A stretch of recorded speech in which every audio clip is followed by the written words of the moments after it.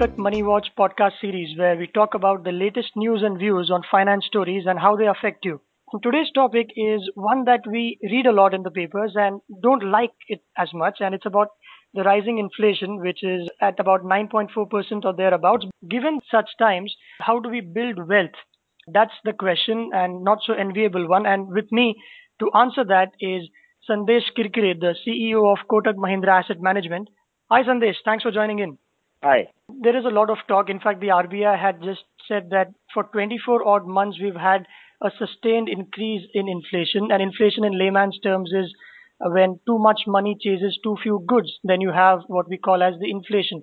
But there are times when people say that it's good for the economy because companies borrow, a lot of money for expansion. People visit supermarkets.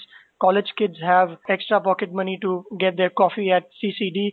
So there is what they call the good inflation and bad inflation. So where are we right now in India? Is it good or bad according to you? Is it good inflation or bad inflation? No, I don't think it's good inflation here. To begin with, inflation can be either demand-led or it can be a cost-push-led. And in our particular case, it's a combination of the two. And cost-push, when I say we import, as you know, inflation through oil.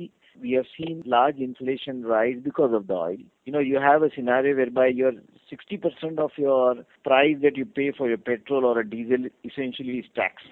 That is one. Two, you have high inflation on account of your food articles, and that inflation is happening because of you have very low productivity, you don't have sufficient cold storage units.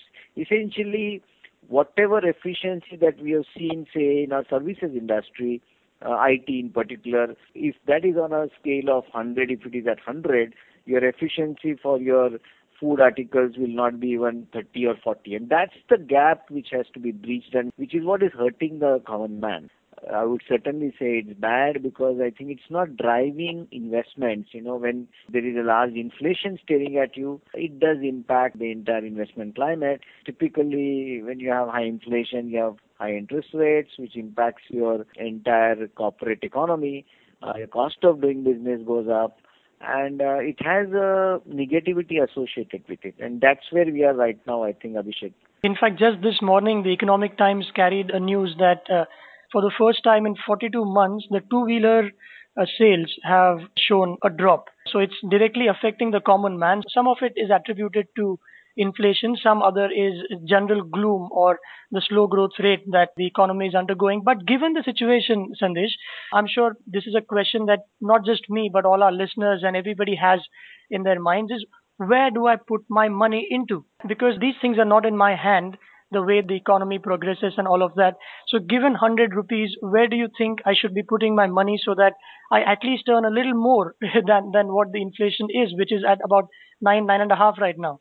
Now, if you want to create wealth, you have to ensure that your entire investments produces on an average return higher than inflation. And then only we can say that the wealth creation is happening.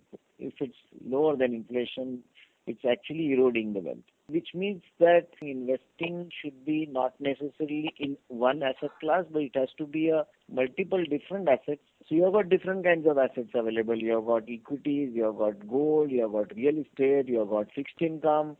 And I think you have to ensure that your money is spread out across all these four assets in different proportions, keeping basics in mind, which is investment horizons are directly linked with the kind of risk that each asset class carries, because higher the risk, longer should be the investment horizon so as to mitigate that risk. There are the instances whereby people would say that, if you are very young, you have a long investment horizon and hence you can put a large sum of money in the riskiest asset class, which to my mind is equity amongst all these four. You may be in the early 30s and you may be, if you put a large sum of money in equities, and you may be actually wanting to buy a house in a couple of years, you just don't have the investment horizon.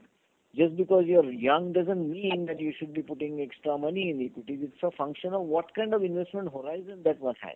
So what would you recommend, given the situation which is unusually high inflation? What would your recommendation or advice be? As I said, that the inflation is high, but it is not entirely on account of demand. It is also significantly on account of the cost push. So the core inflation, which is driven by, as you said, large money chasing assets, the core inflation to my mind is not very high. This cost push-led inflation is creating big hole in the pocket of every consumer. So how can mutual funds help in all of this? Is it a good time to invest a substantial part in equity in mutual funds? When you look at the asset classes that we have, see, when one looks at mutual fund, the tendency is that one looks at mutual fund as equity mutual fund or a debt mutual fund. Remember, mutual fund is a collective investment scheme which is investing in different asset classes. Typically, mutual funds in India offer three kinds of asset classes. One is equity, second is fixed income, and third is gold. And all these three investment classes, say equity, you will have a different risk levels within equity. Example being, we would have an exchange traded fund which would invest only in Nifty, which will be among the lowest risk, I would say, amongst all the schemes that we offer or the funds that we offer. Then you may have a large cap fund, you may have a mid cap fund, you may have a flexi cap fund. Those kind of categorization is there within the asset class. Now, over the last 1 year, economy is slowing down big time. And when such a thing happens, you see a large growth in the long-term debt funds of the industry, which is what we are seeing today. At the same time, when you are talking about a softening bias, it also helps industry. You will see greater improvement in the corporate performance. Hence, money will again start flowing into equities. So between debt and equity, I would say, as I mentioned earlier, depending upon your investment horizon, one can look at accessing both debt and equity markets through the mutual fund. And last couple of questions, Sandesh. One is, if we move from consumers to the other side, that is the banks, how are the banks reacting to the inflationary situation around them? The Indian banking system is one of the most robust banking systems. When we talk to global investors, they are surprised to hear that there has not been a single banking failure in this country over the last 65 years. Right. We must be doing something right. So we are doing something right. We have never ever seen any depositor losing money. Finally, every bank is giving a guarantee. When you put money in a bank, there is a guarantee that your money will not go down. You are guaranteed that you will get a particular rate of interest when you are putting money, say, in a fixed deposit. To put it differently, when do you think it will start hurting the banks? From what I understand from you is the banking system is so robust that... No, I would say banking is essentially a pass-through in the sense it is taking money from the depositor and lending it. If the cost of deposits go up, their lending rates go up. So it doesn't impact banking. I've never seen any cycle because of extremely solid risk management that we have in the internal banking system. I have not seen any banking as a sector going through any major upheavals. It's like this. A large component of our economy is banking. So when economy slows down, banking profitability comes down. When it comes down, it impacts the banking sector. That's how it works. So essentially, is it going to really impact? Yes, it does impact profitability, but I wouldn't say from a depositor perspective, if you're asking me, will it have any issue? No. It can impact on profitability. When the underlying market does well, it does better than the market. When the underlying market does badly, it does worse than the market. Great. Last question, Sandesh. What are the measures that the Reserve Bank of India has taken to stem the rising prices, and do you think they are enough? Reserve Bank has done its job, in my view. Reserve Bank has kept interest rates high, unlike the rest of the world. Today, there is a need for driving growth in the economy. And driving growth will happen through softening bias.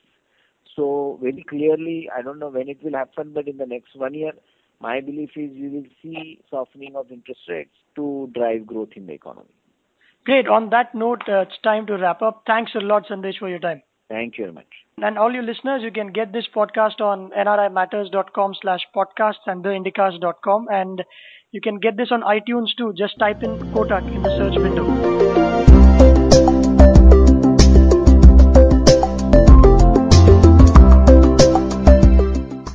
The views expressed in this podcast are entirely that of its participants and may not necessarily be subscribed by Kotak Mahindra Bank Limited or any of its group companies.